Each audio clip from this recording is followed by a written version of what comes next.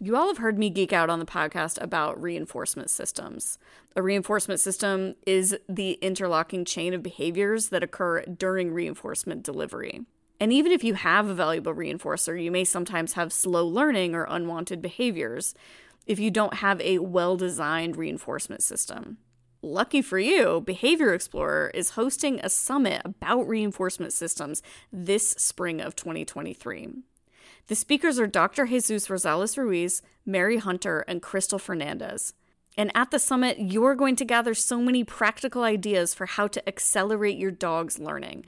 So I hope that you will go check it out, behaviorexplorer.com.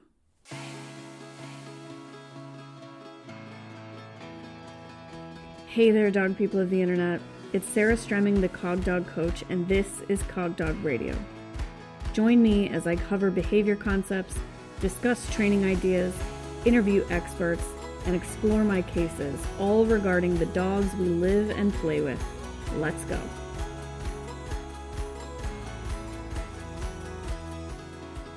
Hey everybody, I have a treat for you. I have return guest, my friend and colleague, Lisa Mullinax. Lisa, will you share your pronouns with everybody? My pronouns are she, her.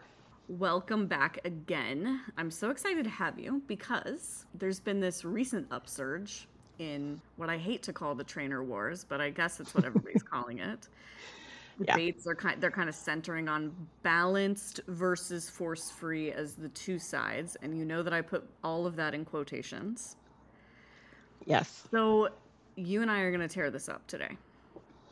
And yes, we are. You to start with a little bit about your background, and then I'll give a little bit of mine, and then we'll get into it. I started, my first exposure to training was actually almost 25 years ago now, when I sought help for my own dog.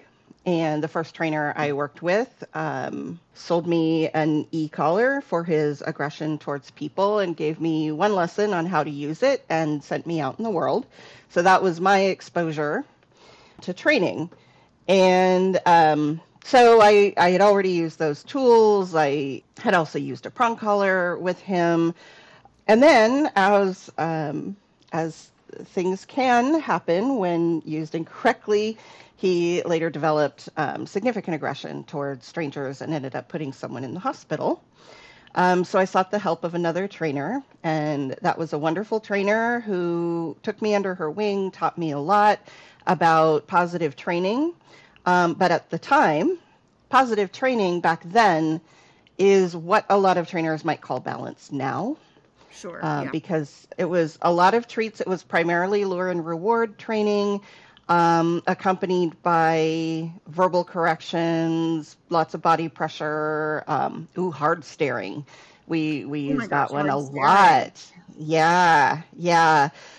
And so still pretty heavy on corrections, but trying to get the behavior and reward the behavior more frequently. And so shifting from improper tool usage was your foray into dog training. And then you learned a lot of positive reinforcement techniques, but as well as some corrective or compulsive techniques that were paired together. Yes. And that was a huge improvement on the improper tool usage. Absolutely. 100%. Yeah. So from there, you kept learning. And basically, my understanding of your background is that as you kept learning, the corrections became fewer and fewer. Or was there like a revival that happened? Like, I hate this word too, but did you cross over? So at one point I crossed over, but it was not one action.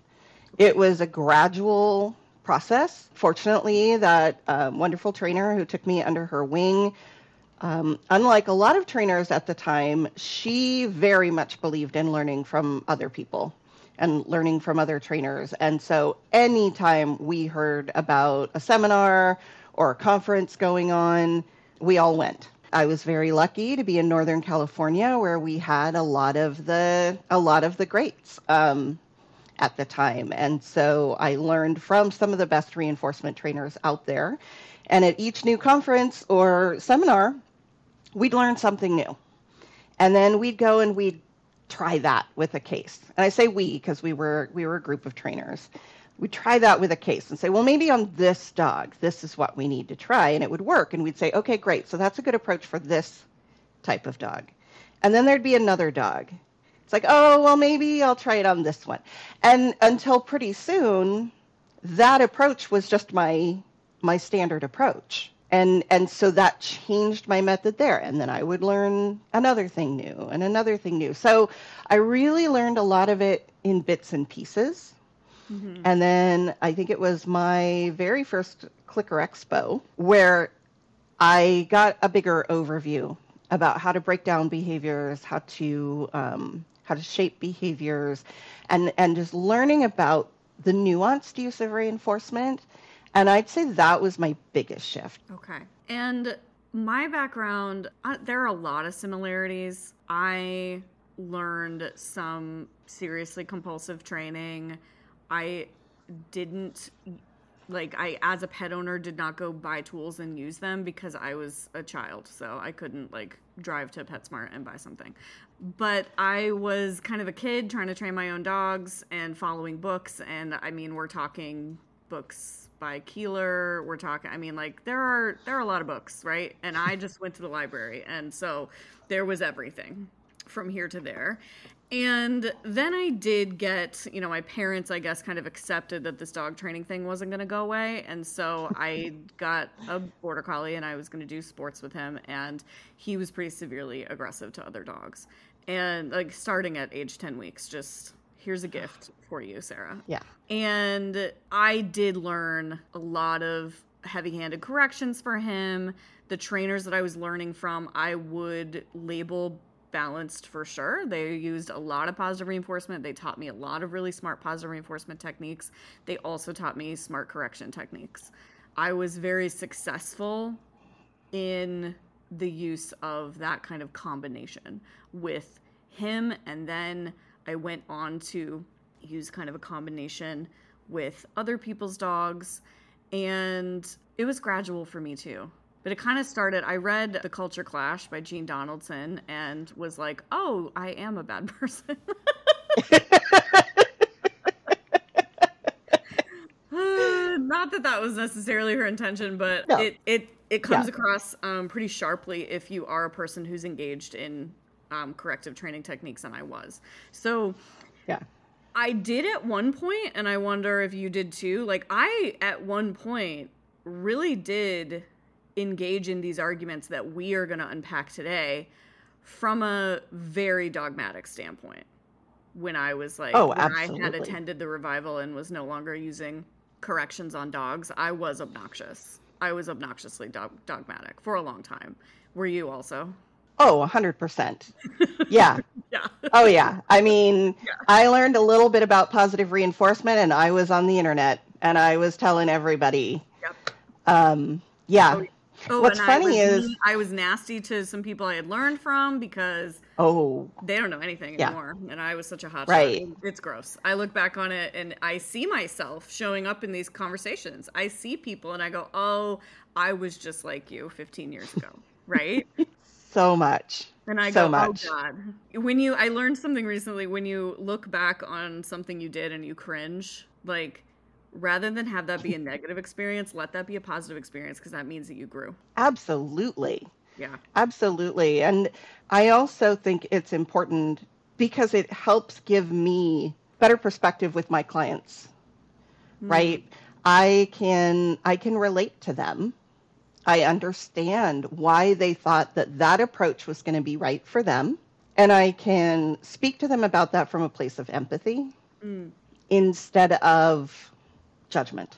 Totally. I was such an ass to some of my clients who were using, I remember this one woman who was in my class with a Siberian Husky in a prong collar.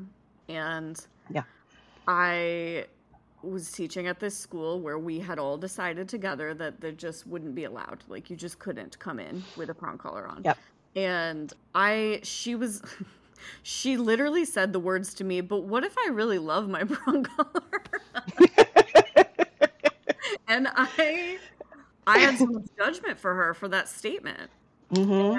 And today, if a person walks into one of my seminars using any tool, I don't care what it is, I don't make them check it at the door. Why would I take something from you that is Right. helping you to feel safe handling this animal, right? Right. And again, that's a moment that I look back on and I cringe. Right. Because I grew. So we see our past selves showing up in these really honestly vicious discussions online that are happening. Yes. We also now, both of us reject both labels, balanced and force-free. Completely. Yeah, I don't use either of those labels to describe myself. In fact, I don't use labels to describe myself as a trainer because I don't think the right one exists. So we both hold the same certification from the IAABC, Certified Dog Behavior Consultant. You've had yours a long time. I've had mine 5 seconds, but we both hold the same one. It's samesies. It's samesies. Here we are. And so I just say I'm a dog behavior consultant. I don't say I'm a force-free trainer. I don't say I'm a purely positive trainer. I don't say and honestly, I don't know any positive reinforcement-based trainers personally that are my close colleagues who do use force-free or purely positive. I do know I have several colleagues who are in my cabinet who do claim the label balanced. And truly, like, y'all got the better label. Like, the word balanced is nice. Way better marketing, first of all. Totally. You nailed that one. Because that's so much more appealing. More in that camp, because I don't really think I am. I think if you, like, parsed it all out, I would fall further on the force-free side of things. But I don't like that. And the word balanced is a really nice word, so I totally get it. But neither of us claim either label. No. Yeah.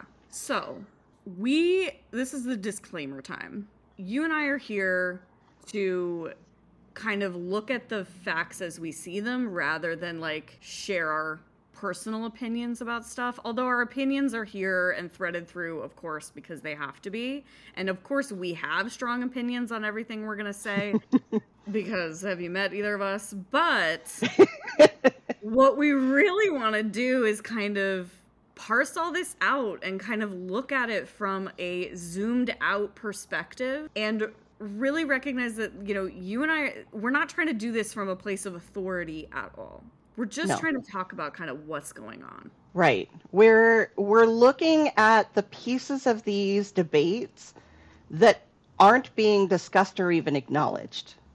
Yeah. And so no progress is being made in one direction or the other. And these are pieces that before we can have any sort of productive discussion, and productive meaning either we gain a greater understanding of other trainers, or if there's a trainer who's looking at learning a different method, either one. This is information they need to know, I think, before they can make an informed decision. You and I'd like to fill in some gaps that we see. But we're not the authorities of those gaps. And there are going to be things that we forget or miss or aren't aware of. And we'd like to acknowledge that up top. Right. So, but essentially, here's what we want to say. This force-free versus balanced thing, this is a false dichotomy. Yes. 100%. The dog training industry is not comprised of two camps. It is one industry. That's right. That's why we call it the dog training industry. That's why although dog training, it doesn't show up on any government records. We always fall under the other category. Yes. But we are one industry, and we are one of the few industries that has zero standards, zero licensing requirements. And because of that, there are a lot of variables from trainer to trainer. So many.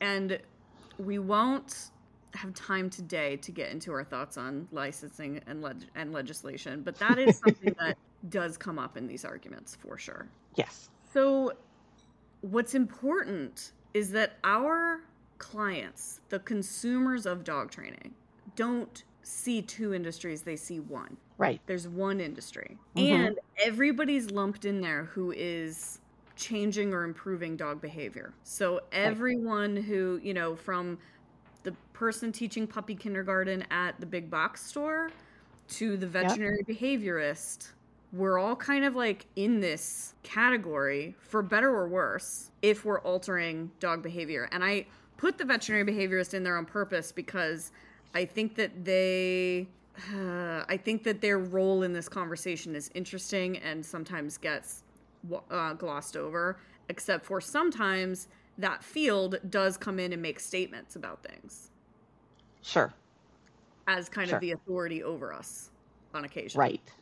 And so we got to recognize them as us because what they do affects us. And we work with them all the time. Right. They, and they are giving, they are giving training and behavior modification advice and instructions. Yeah. Even not your veterinary behaviorist, but your veterinarian. If your veterinarian is giving training behavior advice, they're in this industry. And they do. Yes. So none of this, sometimes balanced versus force-free. And honestly, we don't want to keep continuing to use those labels in this conversation, but we're not sure what else to say. So understand that that's just kind of a fill in the placeholder here because we don't know what else to say. The folks over here and the folks over there have tried to differentiate for the consumers. And the problem is that neither are clearly defined because because again, it's a false dichotomy. It doesn't exist. Right. If I stand up, if a website says force-free dog training, that tells me nothing. Nothing. It doesn't tell us anything about their level of knowledge, their skill set, or how much experience they have. And those things matter. Whether it's force-free or balanced, those things matter. Either way, those things matter. If one of those terms is on your marketing material, it doesn't tell me what you know. It doesn't tell me what you actually do. It doesn't tell me what tools you use. You can find a lot of websites that tell me what you don't do. That's primarily going to be your force-free side of things. There's a lot of here's what I won't do and here's what I don't do. And that's where that's really where a lot of these problems are, is that I'd like us to stop talking about what we don't do. Can we talk about what we do instead? I mean, it's a personal soapbox for me, which is why I'm trying to showcase more trainers on my podcast who are just going to be allowed to say what they do, to just show their work, because this false dichotomy has hidden the actual work. It has. And, as you were saying when we were really dogmatic, it feels good to tell people what not to do. Right? It is so easy to tell someone what they're doing wrong or what to avoid. But like you had that student in class with the prong collar, they liked it because it was something they could do. And telling them they couldn't use it wasn't telling them what they could do instead. And I was the same way, and I used to do that as well. And I hit a point, and I don't remember what really shifted my view, but at one point I stopped saying anything. As long as the person wasn't being heavy-handed, they weren't using it to control the dog, it was just that's what the dog was wearing, I would purposely, when it was time to demonstrate an exercise, I would purposely borrow that dog. I would switch the leash from the prong to the flat collar. I would demonstrate the exercise. The dog would do beautifully. I would take them back and say, wow, he's really smart. He gets this. Mm-hmm. Next week, they came back without the prong collar. Perfect example of showing what to do instead of dictating what not to do, right? Right. So if you're listening and you're kind of not believing us, like if you're listening and you're like, yes, there are two camps. Who are you people, right? Like if you're, that's what we're going to dig into now. I'd like us to talk about why we say there's not two, why we say this is a false dichotomy. So we've got some kind of questions that you and I are not going to answer because I don't think they have answers, because that's kind of the whole point. Right. The first one being, if a trainer used aversive methods, and fill in the blank, whatever that means, at the beginning of their career, like you and I did, how long are they considered balanced, if they were considered balanced at all? Right. Which I will just point out that, by the way, when I was learning, at the beginning of my career, we were considered the most positive training group in the area. Mm-hmm. So, that also... The comparative nature of things will change what these labels mean, right? Yes. And so then how long, what's the magical date at which you get your force-free badge after you've used an aversive tool on a dog? Right. I think the last time I did wrong on a dog was in the 14-ish years ago range, maybe 12. Does it have to be 15 for me to get my badge? Right. And it's interesting because the last time, and I remember this very clearly, the last time I used something aversive, an aversive strategy, it was about the same time. So I think there was also a lot changing in dog training at that time that you and I were both exposed to. But yes, within the time, so I've been training as an adult for 23 years. I think you've been training dogs longer than I have because you started so young. Right, but professionally about 17 years. Okay. I've been in this business for 23 years, and for 10 of those years, I was using some kind of aversive in some cases with some dogs. So really, that would be balanced because you're using heavy positive reinforcement usage, but also some aversive strategies. So let's say I went to then a conference and I came back with my mind blown. Oh my gosh, this is amazing. I've learned a whole bunch of new things. I've never tried them before, but I've learned a bunch of new things and this is the way I want to go. Am I force-free then? Is it about the change in your mindset? Right. Or is it about the change in your actual practice? Right. And, I also think that it's really important to consider here when we're thinking about, you and I are saying that this dichotomy doesn't exist. The rest of the industry is saying it does, and it's really strong, right?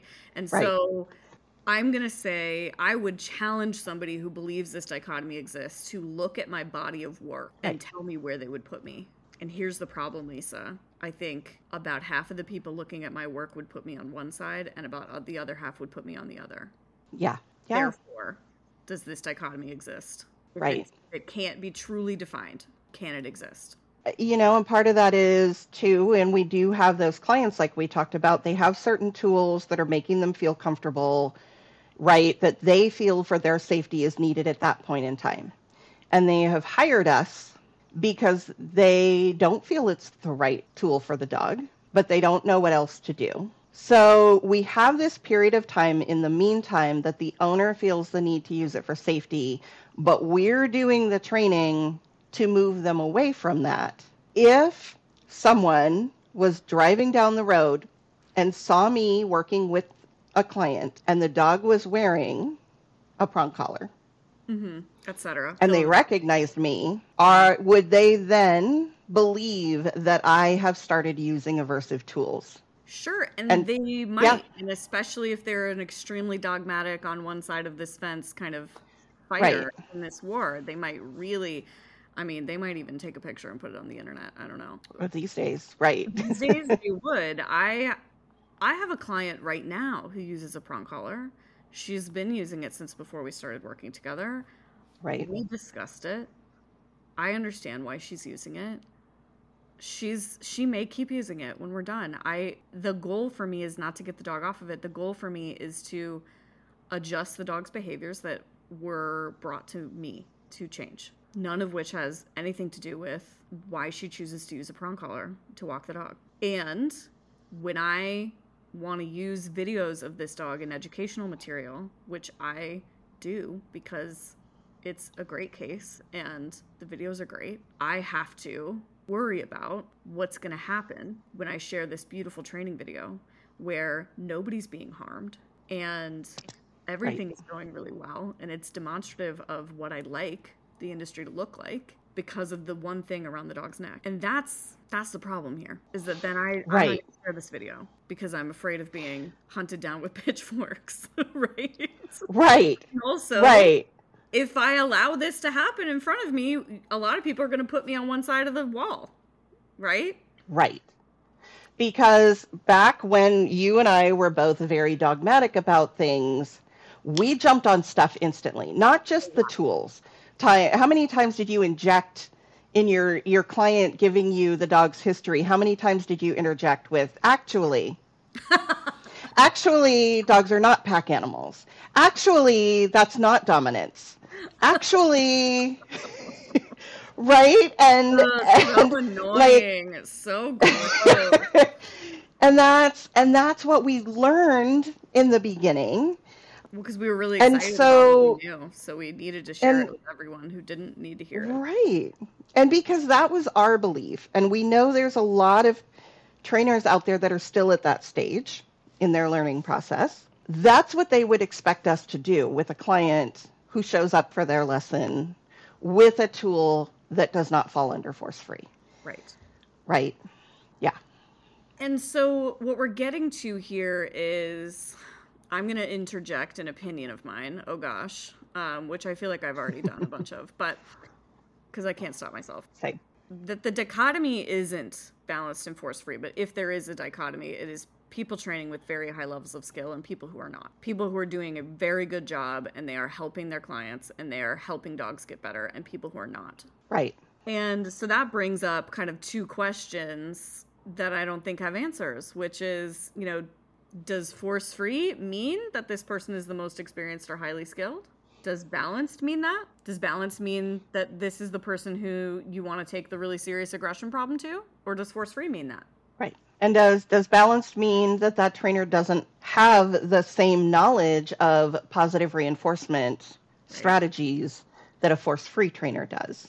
Right. And, I think we can inject an opinion. It's not a fact, but given that you and I, over the course of our career, have known a number of trainers who either at the time were considered balanced or would consider themselves balanced now, we know enough of them to say we cannot slap the label balanced on someone or on this group of people and say that none of them understand how to use reinforcement the way we do. Yeah, we can't. Right.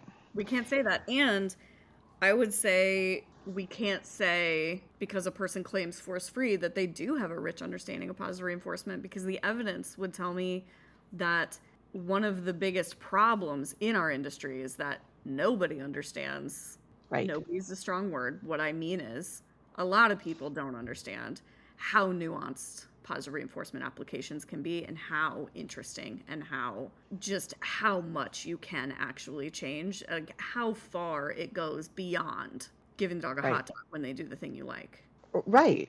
And I would say that, whoever's listening to this, I'm sure there are people who consider themselves balanced, people who consider themselves force-free. And I would say that we all have either worked with clients or, experienced cases where a trainer did not help the dog. Either because, and there's the really horrific abusive cases, which, I think we all can agree, some of the things out there. Right. Those are one very, very far end of that spectrum. And then there are those who consider themselves force-free, who have really great theoretical knowledge and give a client a plan that either isn't practical or isn't helpful. I just spoke to someone the other day. Yeah. Sorry. No, you're right. These extreme ends of the spectrum. Yes. Are where this dichotomy myth is born, is when you've got somebody over here helicoptering a dog until they pass out. Yes. And you've got somebody over here really misapplying positive reinforcement techniques to no avail, so the dog doesn't get better. So you've got that on this end, and you've got the other thing on this end. Right. And that's where this false dichotomy, I think, is born. But you were saying. Right. Well, I think that, one, if you call it the balance group, is assuming, that this is the exact problem with the false dichotomy. When these arguments are happening, I'm seeing a lot of force-free trainers, all this, balanced trainers, all that. Right. Right. And because of this spectrum, and because every single trainer in this unregulated, unlicensed industry is at a different point in their career, in their knowledge, in their skill, in their experience, we can't slap that label on and use that to identify anyone. Yeah, and when we make accusations, so if I say, I don't say this, but I did when I was a super dogmatic person. But if I say, well, balance trainers are all hurting and scaring dogs and they're all going to have worse problems because of the tool that you're choosing to use. Like if I say that, that Right. does not line up with the experience of a good chunk of the industry as well as a good chunk of your clientele, and that weakens the argument severely. Hugely. Same deal. It On the other way right. around works too. The balance trainer saying Absolutely. all positive trainers would rather euthanize than correct. Right? That's a big one Right. that comes out. It is a big one. Right. You'd rather And that's when the I dog be dead than experience a correction. And that again does Right. not line up with the experiences of a huge amount of the industry or the clientele. The arguments are weak. Right. I mean, because I am this person, this is my sense of humor. I say, yes, that's what we all learned at the Kill All the Dogs conference this year. Right? That's why we go and spend all of this money and travel and sit, in these big conferences because we want to throw a few cookies, and if that doesn't work, that's it. And are there force-free trainers out there who tell people you need to euthanize your dog? Yes. Are there balance trainers who have done the same thing? Yes. Yes. Are there the beyond far end of the spectrum who would tell someone to do that on the phone? Yes. And there's your problem, right? Yes. And it's just, again, these are weak arguments. We've got a lot of assumptions being made. Yes. By a lot of people on both sides. And that really fuels the fire. It fuels the misunderstanding of what professionals are actually doing. I had a recent experience with somebody on social media said that it is impossible to fix, I think the word was fix, but whatever, predatory aggression, especially in a dog who has successfully killed, with positive reinforcement alone. And I chimed in. And this is an area that I will say a lot of positive reinforcement trainers might fail. That's true. Because, sure. I mean, try competing with actually killing something when you're a dog that wants to kill something, right? Like, good luck. But the truth is that Felix, my own personal dog, has killed numerous chickens. And he is safe around chickens and other small animals in my presence. And that was done with positive reinforcement alone. Right. And so I just chimed in and mentioned it. And here's the problem. This is a person who, she and I have mutual respect. And she said, well, I believe you, but I wouldn't believe many that made that claim. And here's there you go. There's another That's issue. it right there. Because I would not assume that I could be successful at that with the knowledge and skill level I have now, even after 23 years, because there's a lack of experience there. And so I would... Is you could call your friend Sarah, who did it. I would call my friend Sarah. Together, and you could get it done. That's right. That's right. Which that's what Dichotomy hurts, is those relationships. Yes, it absolutely does. Because if we're alienating others who may be more skilled than us. Yeah, whether they're using right? whatever methodology, they got more skill than you in this particular area, they're valuable to you. Yes, yes. Plain and simple. And I will say, so going in the Wayback Machine, I had my border collie who was a huge, huge critter chaser. And at the time I was teaching in a public park. And so there were squirrels, there were ducks, there were all kinds of critters that would come through.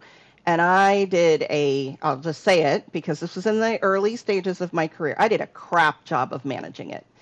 And so, so he had moments. He had so many times he broke away from me and got to chase something. And, I hit my breaking point at a very, very embarrassing moment in the middle of teaching a class that I won't go into, but I will tell you half the class did not come back the next week, and I don't blame them. And I hit my limit, and I was having lunch with a trainer who at the time was probably the most experienced, I would say, using balanced or aversive methods, but highly skilled, is a highly skilled positive reinforcement trainer. Mm. And I sat down with her and I'm like, I really think that I need to go with a remote collar for this. I am not seeing any other way I can get around this. And you had and that was fresh off a big incident too. So yes. Big feelings. Yes. Yeah. Big feelings. She didn't say, that could be really harmful. She said, okay, let's unpack this. And she went through and took a behavior history, right? What did I do? What was I using to manage? Had I tried these things? What other management options were available? Once we had that down, then we talked about some positive reinforcement strategies that I hadn't considered. And in that conversation, she didn't make me feel like a jerk for bringing up that tool. And she made me a better reinforcement trainer because she taught me another way to look at this problem. And she is a person who could and would potentially use that tool. Yes? Yes. Yeah, I mean, she originally came from a protection background, right? Yeah. And I love that you had this relationship, that there was no dichotomy at this table. There was no dichotomy at this table. Right. And you were able to grow as a positive reinforcement-based trainer because her positive reinforcement skills about that particular thing you were talking about were better than yours. Yes. Yeah. So where I think that's a perfect segue, I think, into what I think is really important for us to talk about, which is if Sarah's opinion that the real dichotomy is effective people and non-effective people. Right. What do the effective trainers have in common? Number one, and I think I will die on this hill, everybody who's doing a good job leans on welfare as a core tenet of what they are doing. They first examine the dog's welfare and the dog's overall wellness, and then they lean on a strong foundation of positive reinforcement-based core skills. I believe that everybody that's effective has that in common. What do you think? I completely agree. So then we got knowledge of dog behavior, just plain and simple. Right. We all need to know what body language looks like, what stress signs look like, and we need that understanding of learning in dogs. Yeah, and dog behavior, learning science for sure, but bouncing back, like dog behavior, I'll never forget Dr. Susan Friedman saying, when she is called in, one of the things that she might do is consult on an issue that a zoo is having with an animal. And the first thing she always does, so let's say it's a porcupine issue, the first thing she says is, who's the porcupine expert? The first person I want to talk to is the person who knows this species the best. Yes. That's your job, is to know this species the best. If you're the dog expert, your job is to know this species the best. And here's another hill I'll die on. That means understanding the breeds that you're working with, not just the species. I agree. I'm probably opening myself up for attack, but you're not. And I'm not saying you need to understand all of them. I am saying it is wise for you to listen to the people who do know this breed. So, like, if you go into a situation and the person's got a Malamute and they've had, Malamutes forever, and they say, that won't work on a Malamute because, rather than actually-ing them, why don't you dig a little deeper and ask them more questions? Find out why they're saying that. Ask them more. Because what you might find out is that their history of training with these dogs brings them to saying what they just said to you. Yes. And it's coming from somewhere. It's not coming from space. So understanding dogs as well as the breeds that you're working with, and if it's the first time you're working with a breed, do take a little second and educate yourself just a little bit about them. You, of course, are going to examine the individual above all else. Of course you are. Right. But understanding that this dog's breed is part of who he is as an individual. Yes. It's smart. So I would say knowledge of dog behavior, and that means dogs as a species as well as the breeds that exist within the species. I agree. And, when I got my first Border Collie, I didn't know they stared. at you What? as much as they You're do. like, whoa, why is this dog staring at me all day long? Right. Right. And Is he why okay? is he Is he normal? so like so sensitive? You know, it goes beyond that. I mean, look at my previous dog was a border collie. My current dog is a cattle dog. Both herding dogs, but selected for very different They're night behaviors. and day. They're so different. And understanding that difference, that that doesn't mean it changes how they learn. It changes what motivates them, right? What they're motivated by, what possibly their preferred reinforcers. Maybe their preferred enrichment routes as well. Right. Yeah. How many times have you had someone come to you because their border collie was being really aggressive with golden retrievers and Labrador retrievers at the dog park? Right. And, they're fine with a lot of other dogs, but knowing that retrievers can have that very physical, invasive play style, Yeah. and border collies do not like that. Border collies are like, why are you touching me? Right. I mean, that's just one instance of understanding different breeds that we need to know so we can tell our clients that their dog is breedist. No. But we can use to inform them. With our clients, Yes. They love to hear that we understand the breed. Oh yeah, they love it. So I think understanding dog behavior and breed behavior is a part of being an effective trainer. I do think, even though the jargon gets us in trouble, that a knowledge of learning science is also important. Yes, as long as we are also taught and understand that the quadrants are the starting point of what we need to learn. Learning. Yeah, and just learning them is not enough. And really, when I say learning science, like, sure, the quadrants, that's the jargon I'm talking about that gets us into trouble. Yeah. But then also understanding processes like systematic desensitization. What is flooding? What does that mean? What does it look like? Right.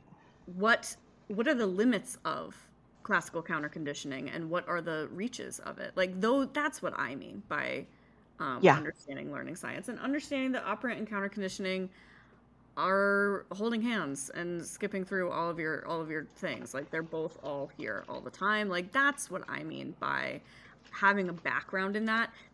I do think there are people who are effective who could not hold their own in one of those conversations if you were forcing them to use the jargon. But if you just allow them to showcase what they do, you will see that they do understand. Yes. If they're effective. Yes. Yeah. Do you remember the last time you used to sit a new puppy class down and teach them the difference between positive reinforcement, negative punishment, and positive punishment in the orientation? Oh my God, why'd you have to bring that up? Such a dogmatic jerk, honestly. Oh. If y'all are doing that, cut it out. Back. Don't do that. Your clients don't need to hear those words. Nope. Stop it. That doesn't teach them what to do.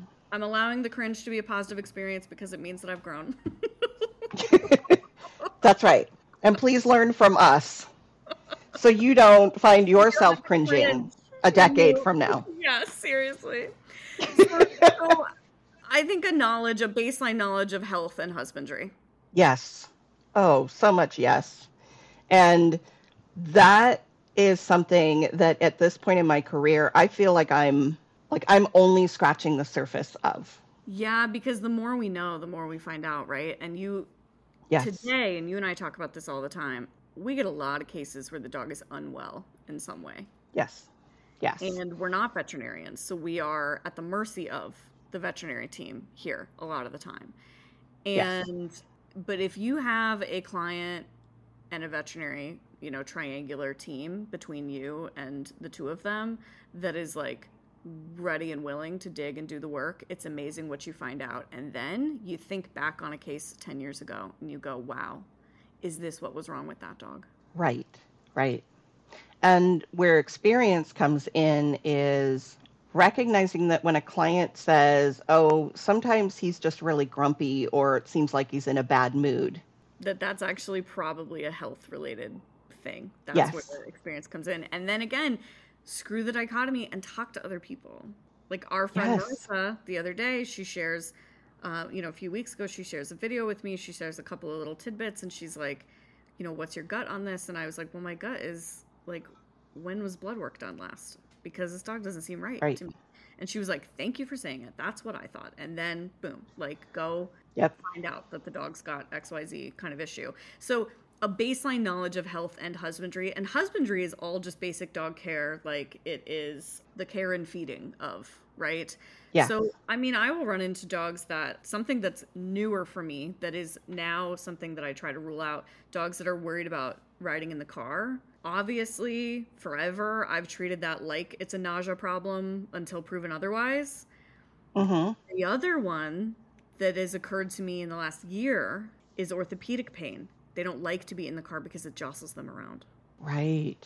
And I just had a trainer on the podcast, Charlotte Hoberg, talk about the dog actually had like bilateral cruciate tears. And until that was diagnosed and addressed, the car issue was an issue. And once it was addressed, the car issue was no longer. It was over. Right. And so screw the dichotomy and talk to other people. Yes.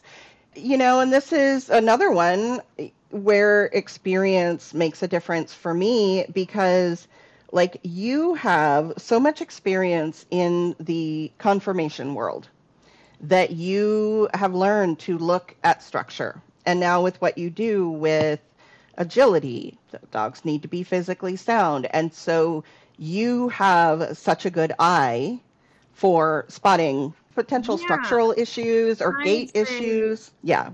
That I don't have a lot of experience in the conformation world, because I think people will laugh. More than me. My understanding of structure really does come from sports, but that's not normal. Like not a lot of sport people do that. It's a little bit of an obsession of mine. But yeah, you can show me a video of a dog gaiting and go, I don't think this dog looks right, and I'll go, yeah, it doesn't, and I think it's right front, right, or something like that. And you know who's wonderful? Like horse people, which you are. That's why you can see that dog doesn't look right. Yeah. Because when you're watching I find that horse people are so good at seeing that stuff, because like you're gonna get on its back. So if it's off, right, you're both going down. Yeah. But so health and husbandry really big, and you don't need to be a structure expert if you have a colleague who is. No. And then you chat with them, like screw the dichotomy and talk to people. Yes. So assessment skills. This is one of those ones that unfortunately I think everybody has to learn like by doing. I wish that there was a better framework for everyone, but to be effective, you need to know what you're dealing with, and therefore you need to be able to assess a situation. And there seems to be, and this has always persisted, this desire to diagnose, for lack of a better word. Yes. That dog that's resource guarding. That dog is guarding its bed. That dog. Yeah. Yes. If we can give it a name, then I think it feels like we can go with the right strategy. And, that was one of the big shifts for me in my career, was when I moved away from needing to name the behavior so that I could find the right recipe for it, and looking more closely at that functional assessment. What is motivating the behavior? What is the dog getting out of that behavior? What's triggering the behavior? What are the distant and immediate antecedents, right? Those are the pieces that inform our strategies. Entire picture, yeah. Right.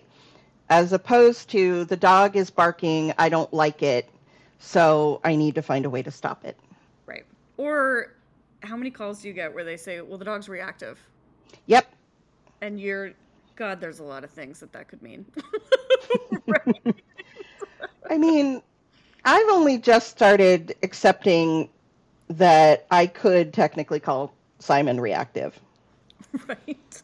I refuse to apply that label to any of my dogs, but the thing is that normal dogs react at stuff sometimes. Right. And when they Right. live in And tough environments for dogs, which your dog does, you live in an right. apartment complex in a city Right. and you provide a lot for him. And also, that's not an easy environment for a dog to live in. Right. So, of course, he's going to Of react course. more often than my dog does because my dog doesn't live there. But if Rhea lived where you lived, let me tell you, Lisa, I'd be using that word.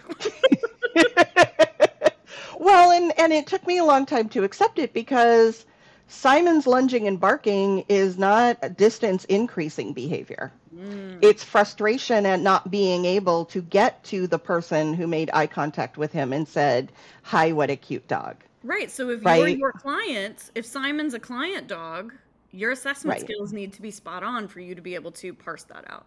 And that Yes. is regardless of methodology. Right. And Right. that, I think, segues us nicely into another piece that effective trainers have in common, which is simply hands-on the dog handling and training skills. So it's the application of the rest of the stuff we've just talked about. Yes.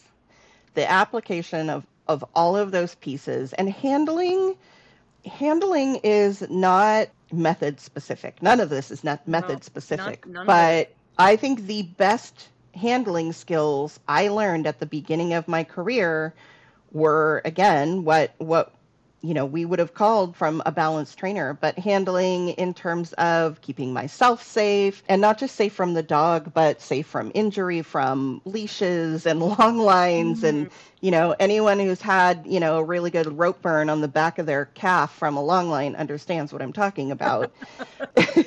And there are some really, really skilled handlers out there. And coming from the shelter world, let me tell you, there are some incredibly skilled animal care associates. Those are the ones who work and feed the dogs and take the dogs out and clean the kennels, and they are moving dogs around, that I would defer to on a regular basis because their handling skills were incredible.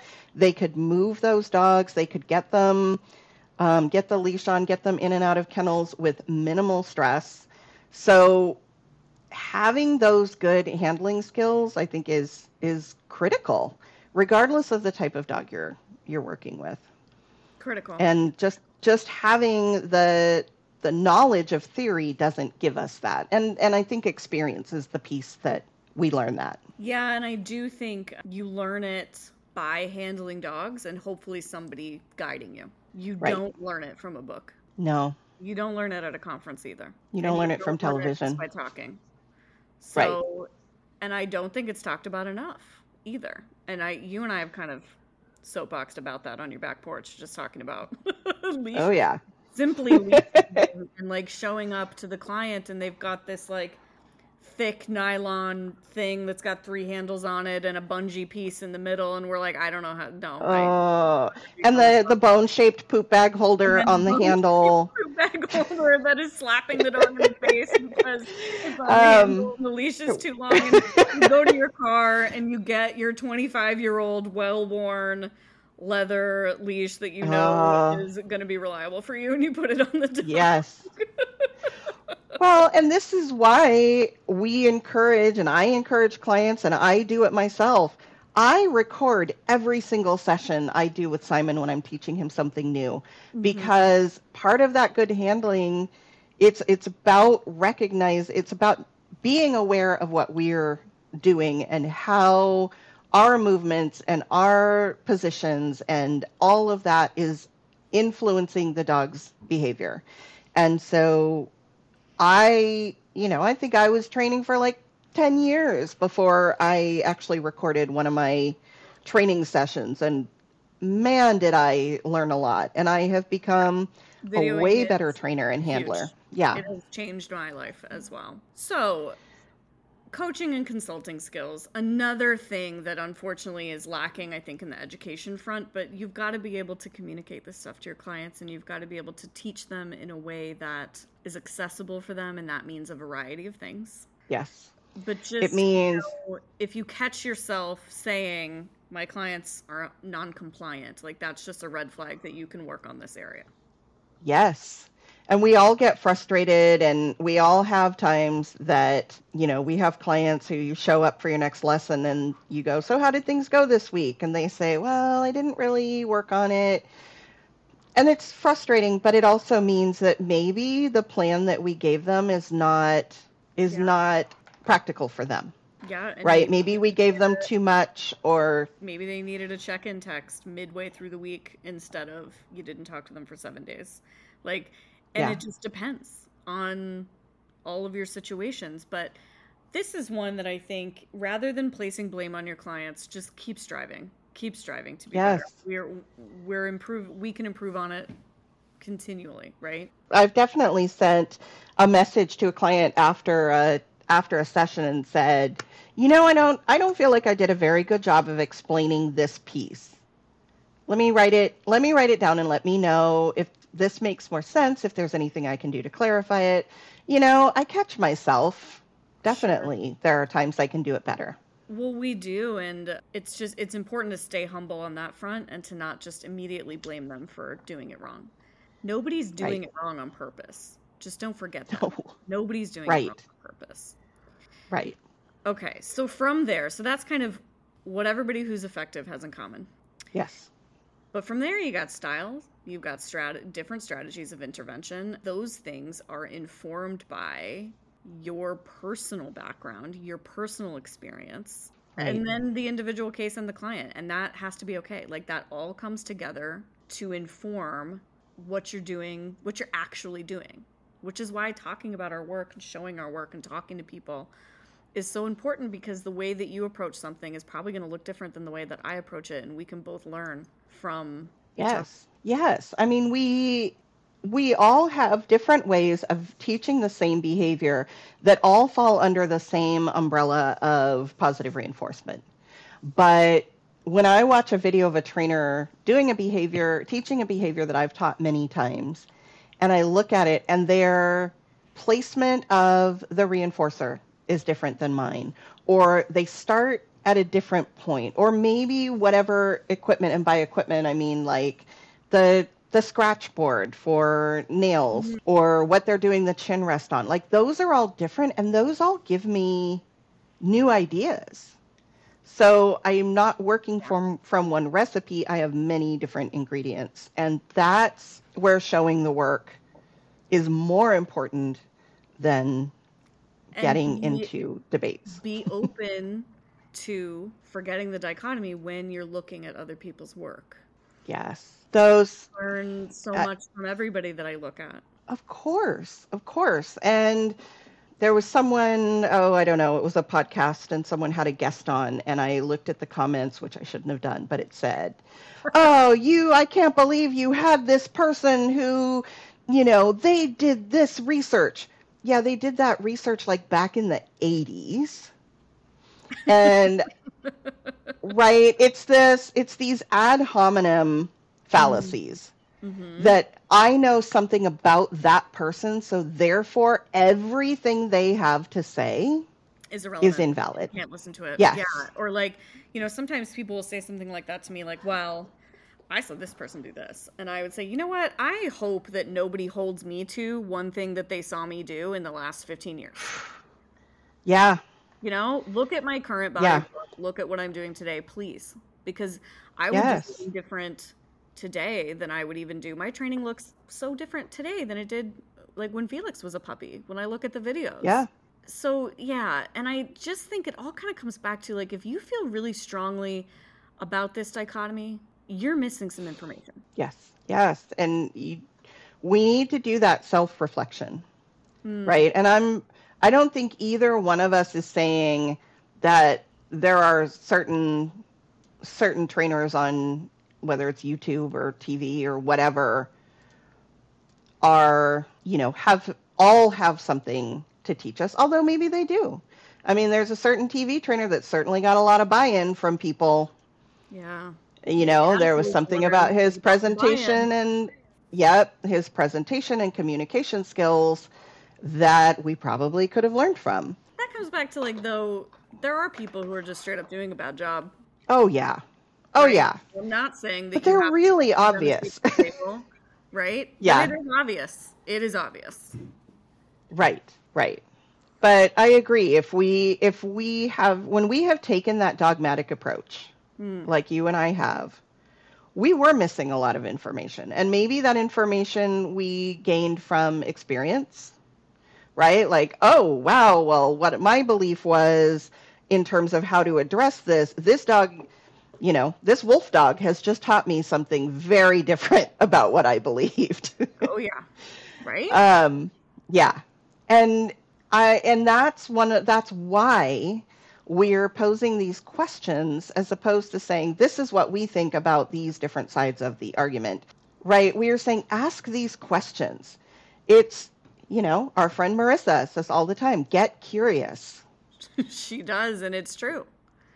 Like, especially get curious about yourself if you feel so strongly about this dichotomy. Where's that coming from? Right. And I think, if we see someone say, well, all force-free trainers just want to do this, instead of saying, no, they don't, and here's 5 articles that prove you wrong, what if we asked, what from your experience led you to believe this? Yeah. Because they may have one force-free trainer in their town, and maybe that's a brand new trainer who's still has some knowledge, doing but a great job. Yeah.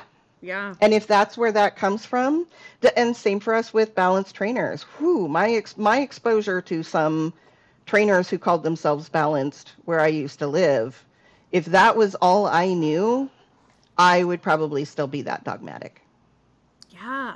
Right. And so I think it comes down to, if you choose not to use certain tools because of your personal beliefs or ethics, that is all well and good and fantastic, but that should be your argument.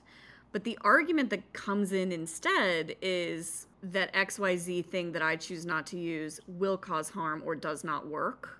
Right. Like, it's not effective, or it causes problems in the dog's behavior. Versus just saying it is an ethical thing for me that I don't use these things on dogs, or it's an ethical thing for me that I help this client achieve their goals no matter what, right? Like, I will use whatever tools necessary. That's my ethics. And then over here, I will not use whatever tools necessary. That's my ethics, right? So, like, if it's an ethical thing, cool, but stick to that being your argument rather than, well, that doesn't work. Thanks for listening. I hope you'll rate, review, and subscribe wherever you heard this podcast. And don't forget to join Patreon at patreon.com/cogdogradio. And if you're interested in more content like the stuff you heard here, I hope you'll check out my online courses, my membership, and all of my offerings at my website, sarahstremming.com. See you there.